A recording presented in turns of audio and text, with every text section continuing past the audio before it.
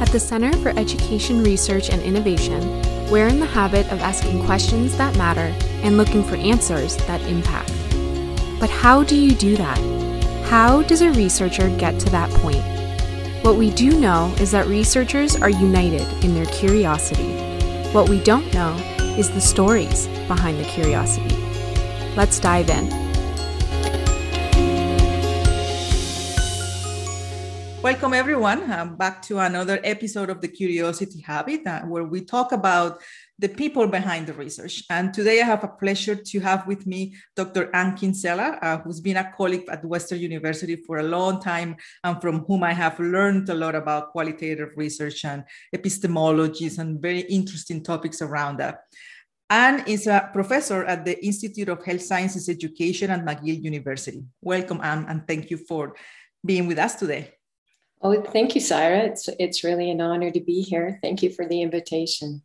And I'm very excited to get to learn a little bit more about your story, because I know a lot about your research, but I don't think we have had a conversation about what drives you, like what brought you here. And my first question is actually that, like, what's the story of your journey? Like, what made you make the decision to become a researcher in general, regardless of the topic? Yeah, it's a great question. And I don't think it was ever a conscious decision to become a researcher, but more that I've just been following my questions over time. So even as a university student, I was interested in education. And I remember being in a secondhand bookstore and I saw this book, Experience and Education by John Dewey. And I started reading it and I started to think about how really education could be so much more than what I was experiencing at the time. So I was experiencing that sort of banking model, deposits of information and memorizing and regurgitation. And I really deeply started to think at that point about practice and experience and how we're constantly learning from experience. And that was really the introduction for me of becoming interested in education. It's just recently that I've sort of reflected back to make that link on that very first book by John Dewey. Mm-hmm. And as it turns out, John Dewey's educational philosophy has been a thread throughout a lot of my work and over time. So you are also an occupational therapist. So I want to know what's the connection between that professional aspect of your life and your interest in education, but at the professional level, how the two of them are connected.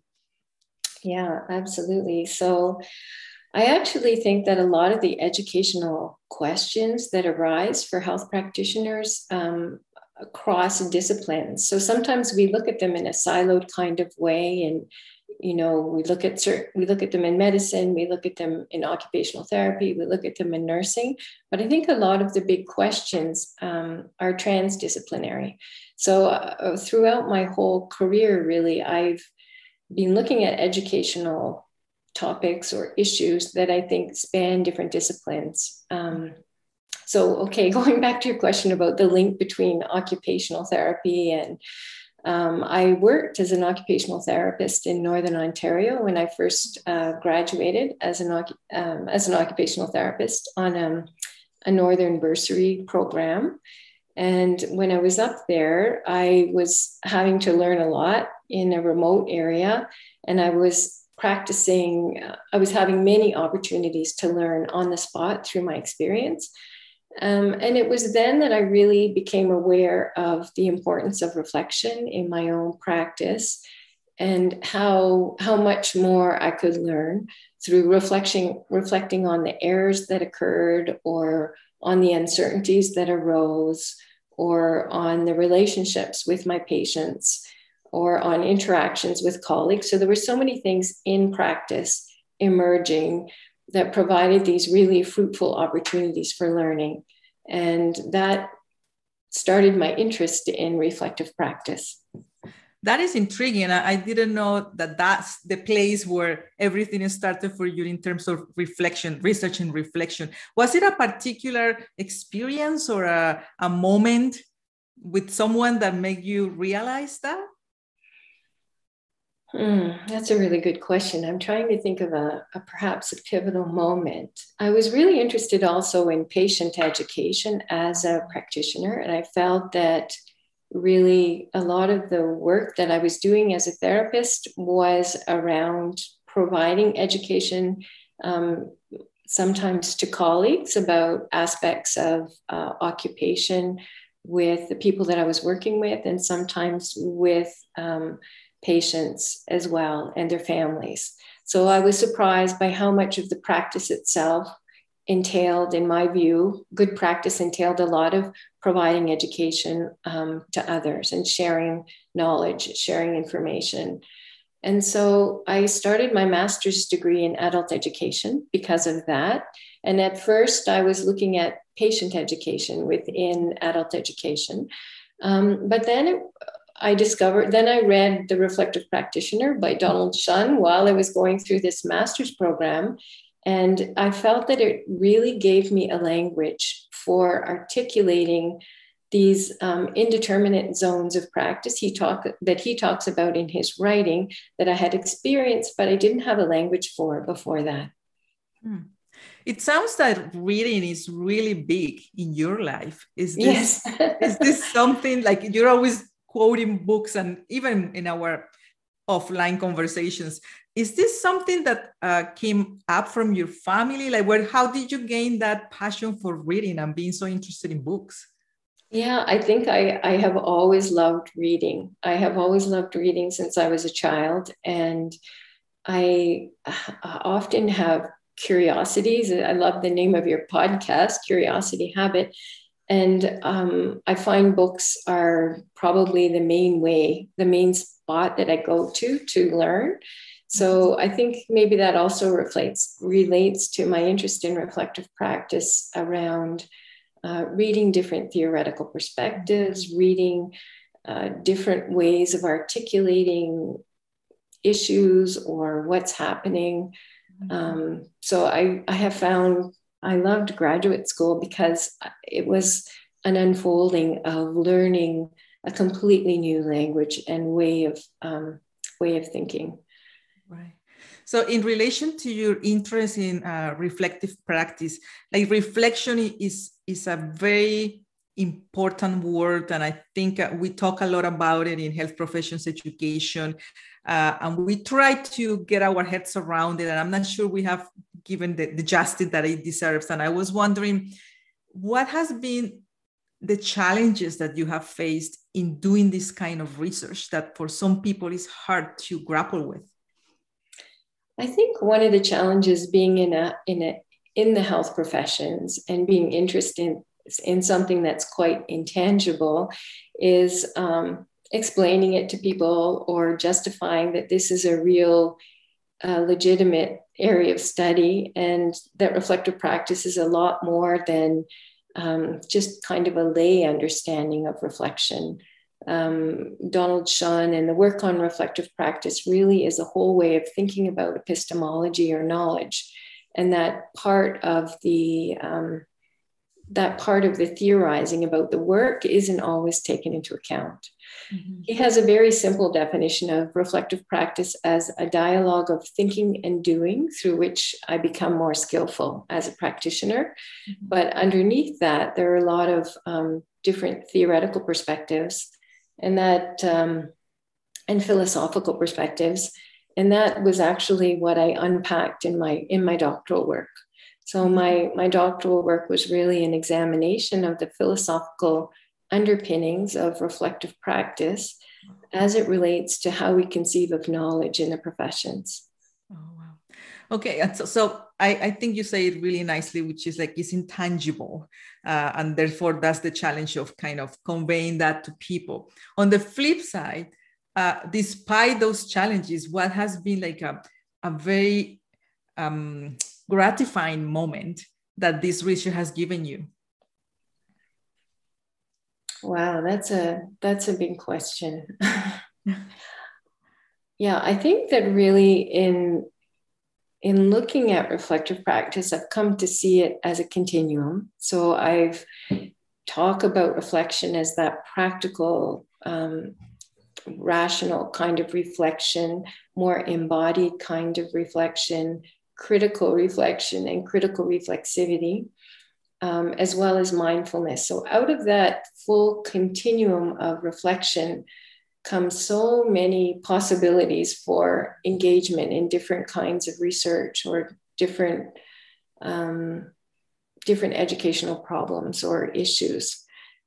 So I think what has been really rewarding for me has been just being open to the questions that arise as I undertake research or work with graduate students in their research, and the unfolding of the reflective, and probably the reflection in the research itself.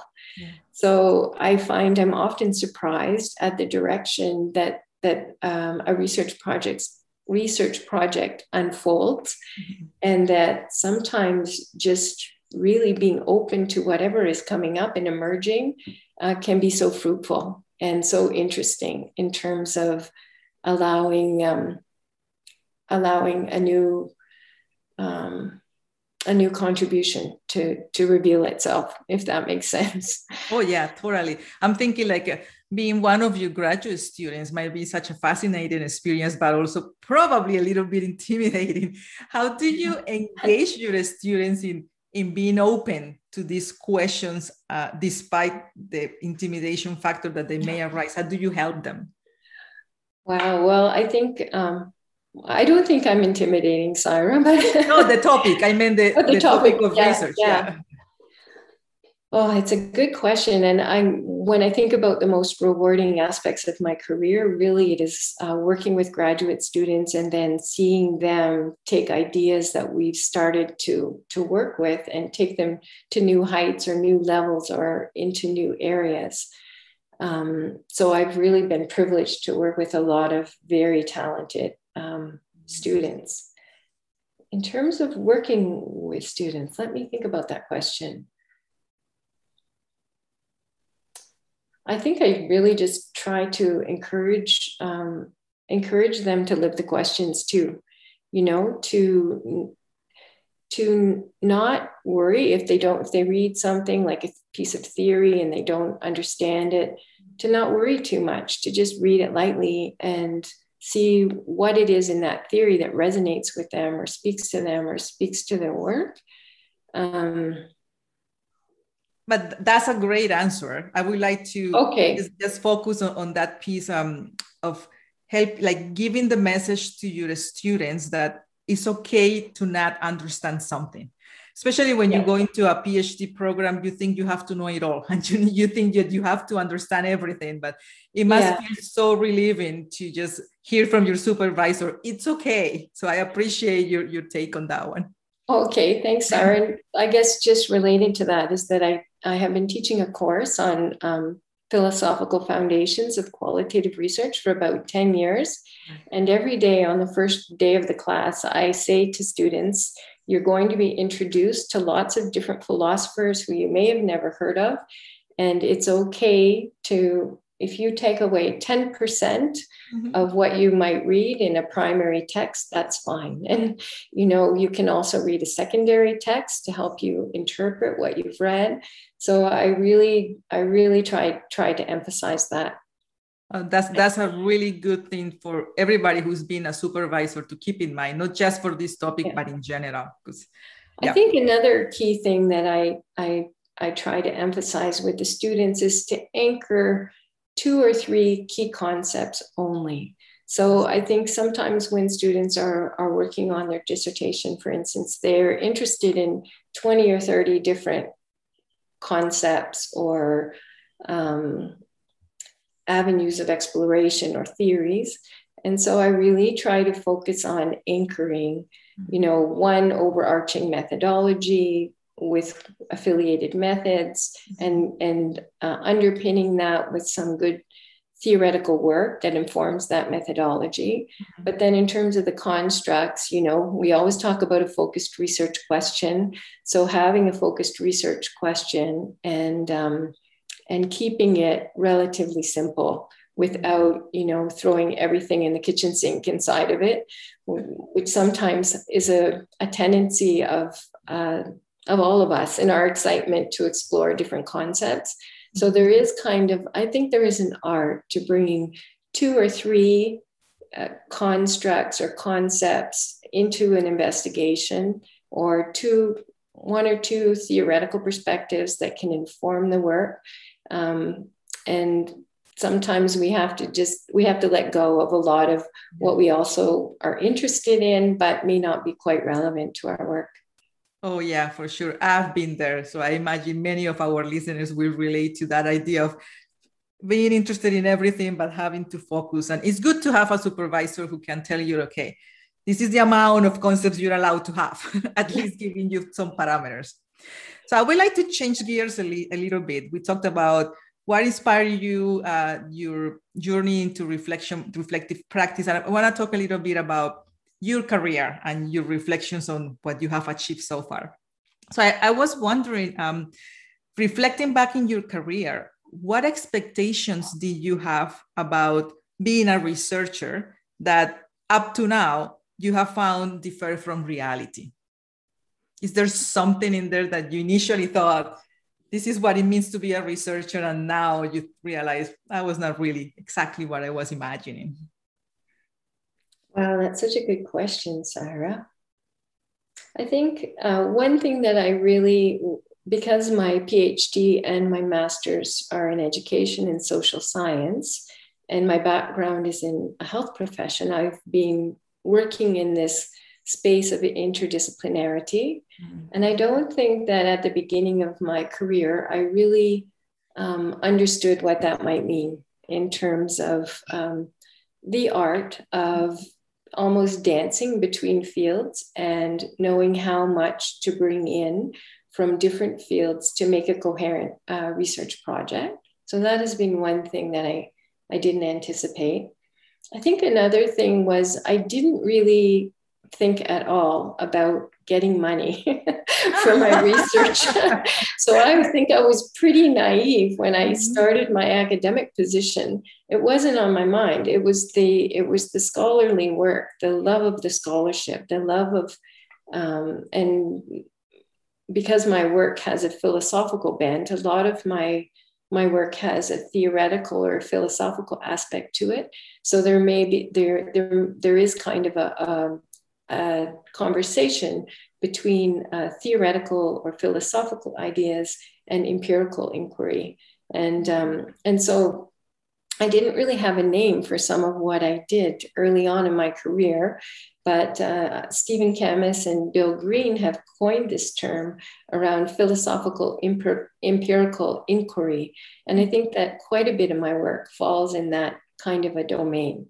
So that was another piece I don't think I was especially conscious about. Or just how unpredictable an academic career is. Sometimes you publish something and you don't know whether it will get taken up. And you think, oh, maybe it won't at all. And it really does get taken up a lot by other people. And sometimes you publish something that you think everybody's going to want to read, and you find only a few people are reading it. So there's an unpredictability and a sort of a serendipity aspect that I never really thought about. I struggle with that actually, because there are some papers that you invest so much, you put your heart in, and then you realize, oh, people are not reading it. How do you come to terms with that? Or how have you been able to accept the fact that this is unpredictable and then it is what it is? You just have to keep going.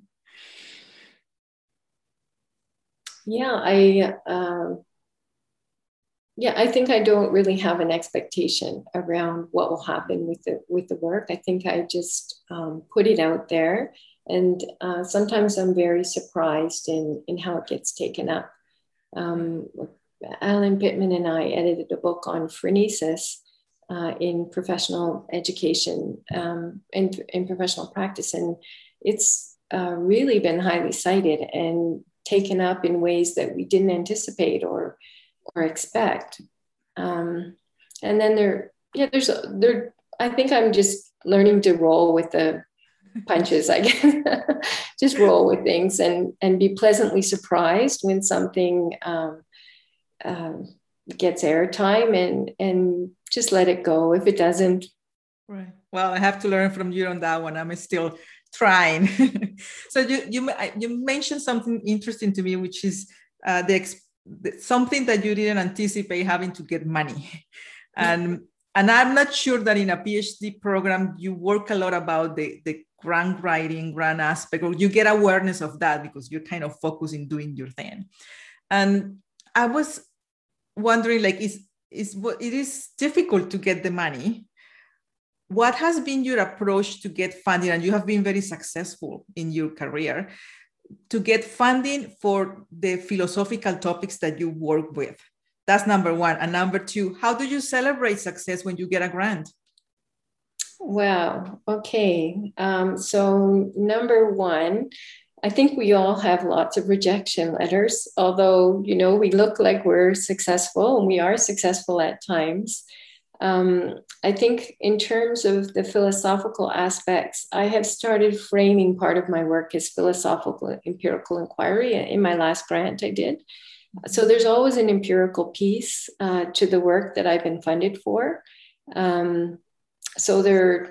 So I guess just finding the language to name what it is that I'm doing, and to have a bit of both pieces, an empirical piece as well as a place where there's room for exploration of philosophical. Some of the philosophical work I've done has not been funded. You know, I've just done it. It doesn't take a lot of money, you know, but it takes time. So I guess they say time is money. So in some ways, then in terms of how do I celebrate if I get a grant, I usually call a friend, and I used to always call my dad, and my father was a brilliant man who would get every answer on Jeopardy. But yeah, I know, really. But he never had the opportunity for higher education. And he always was my biggest champion.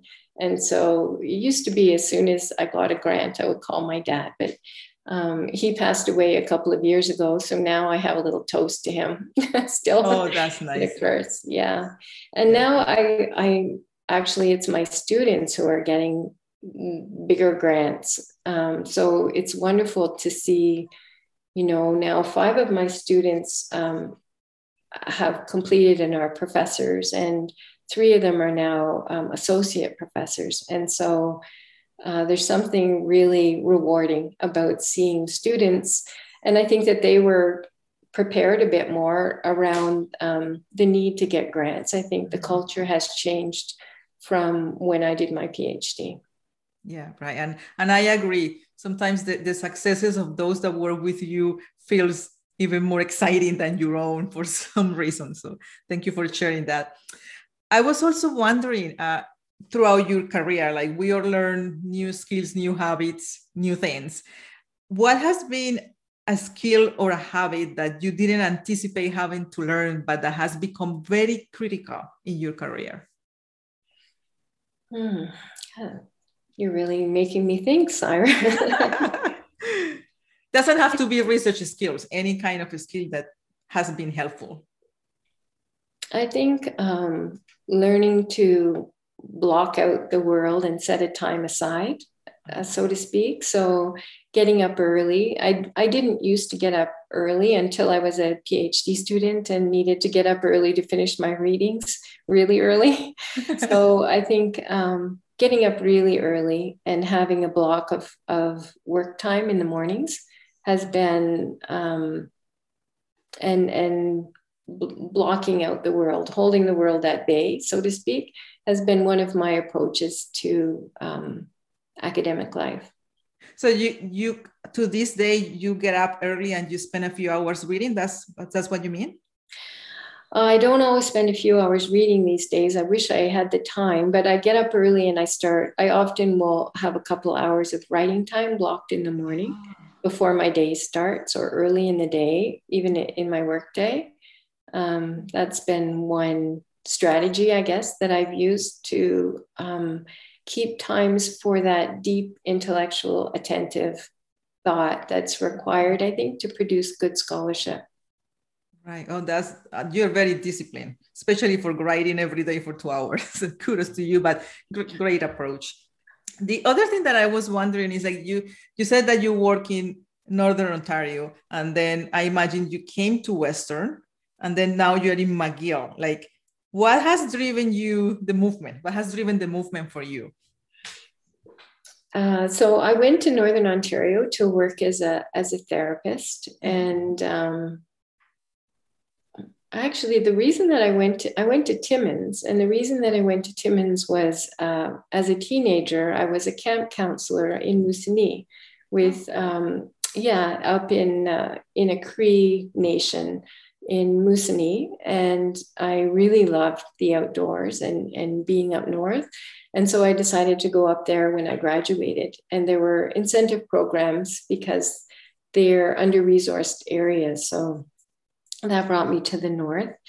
Then I came back to London to do a PhD in education here, and then I had a position at Western, as you know, where I was kind of spread around in different places, but I was involved in the graduate program in health professions education and in the School of OT. And I was fortunate to be affiliated with the Center for Educational Research and Innovation that you're a part of, in Lorelei and Chris Watling.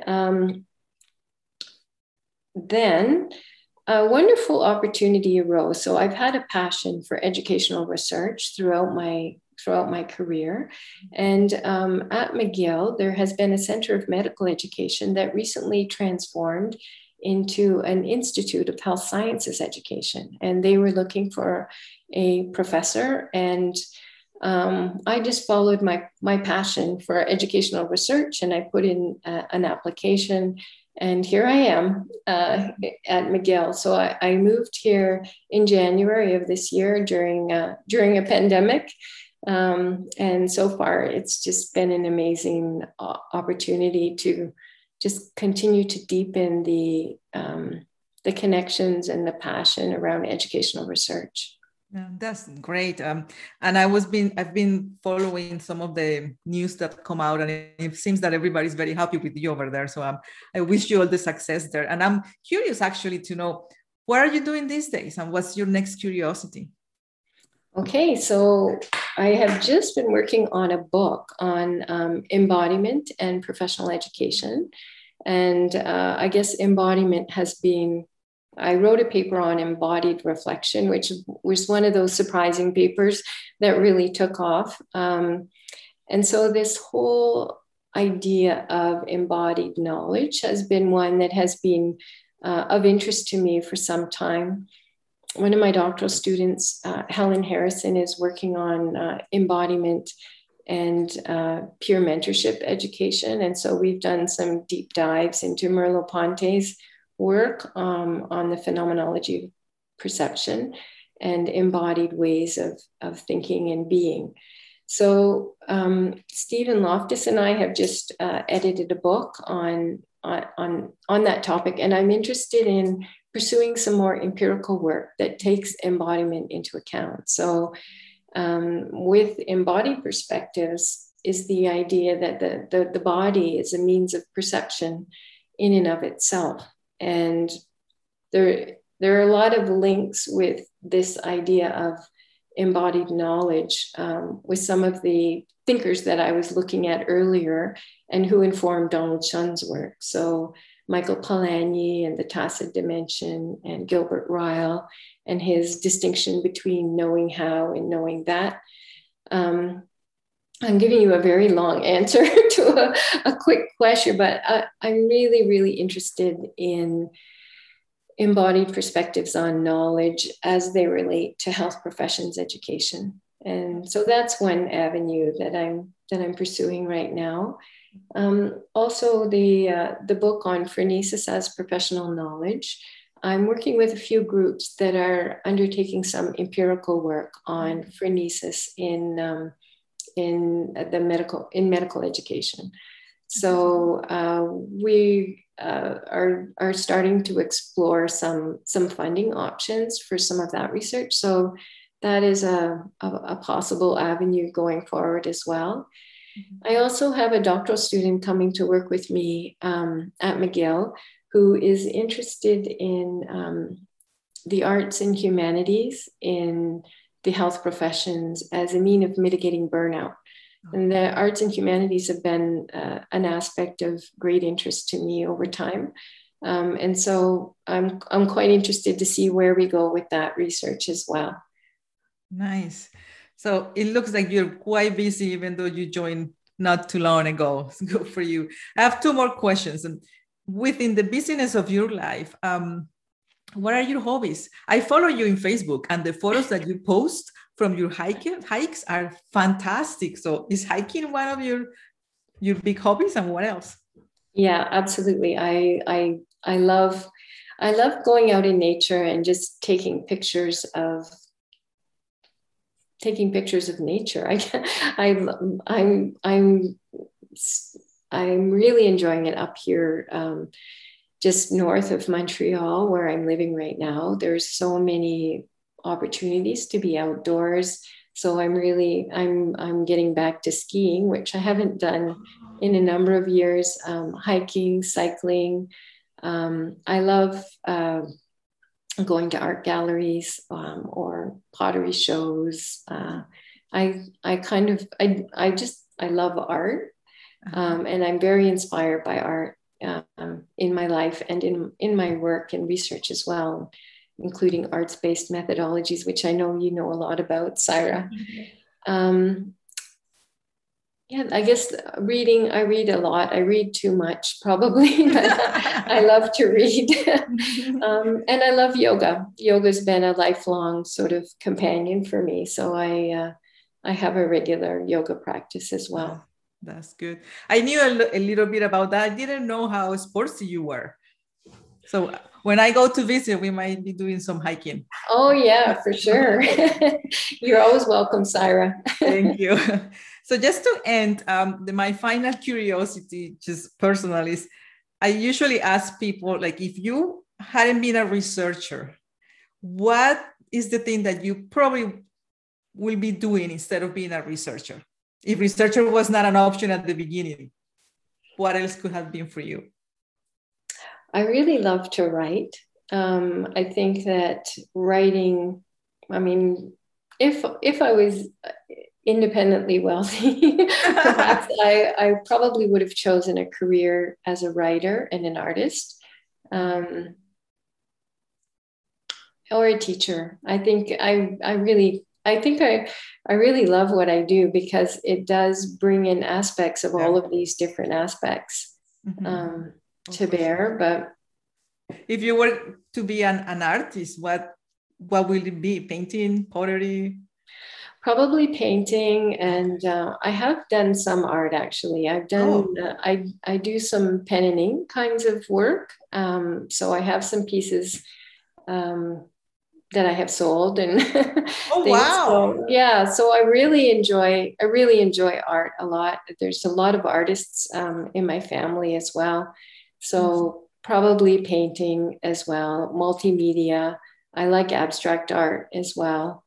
So and I imagine it goes so well with your other hobbies, like it's a place for meditation, a place for reflecting. So it's all tied together. Absolutely. Yeah.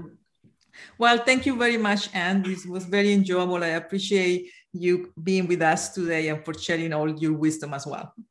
Sayra, thank you so much. It's been lovely to be here, and I really appreciate the invitation. Thank you. And you're always welcome to come for a visit. I think I self-invited myself, but yeah, we'll talk about that later. Okay, sounds good. Okay. Thank you everyone for listening, and we'll see you in the next episode.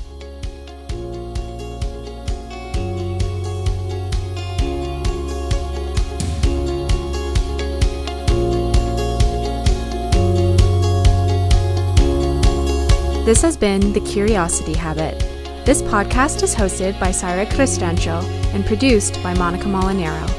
You can find all our episodes on podcast apps like Apple Podcasts, Spotify, or wherever else you listen to podcasts. Thanks for listening.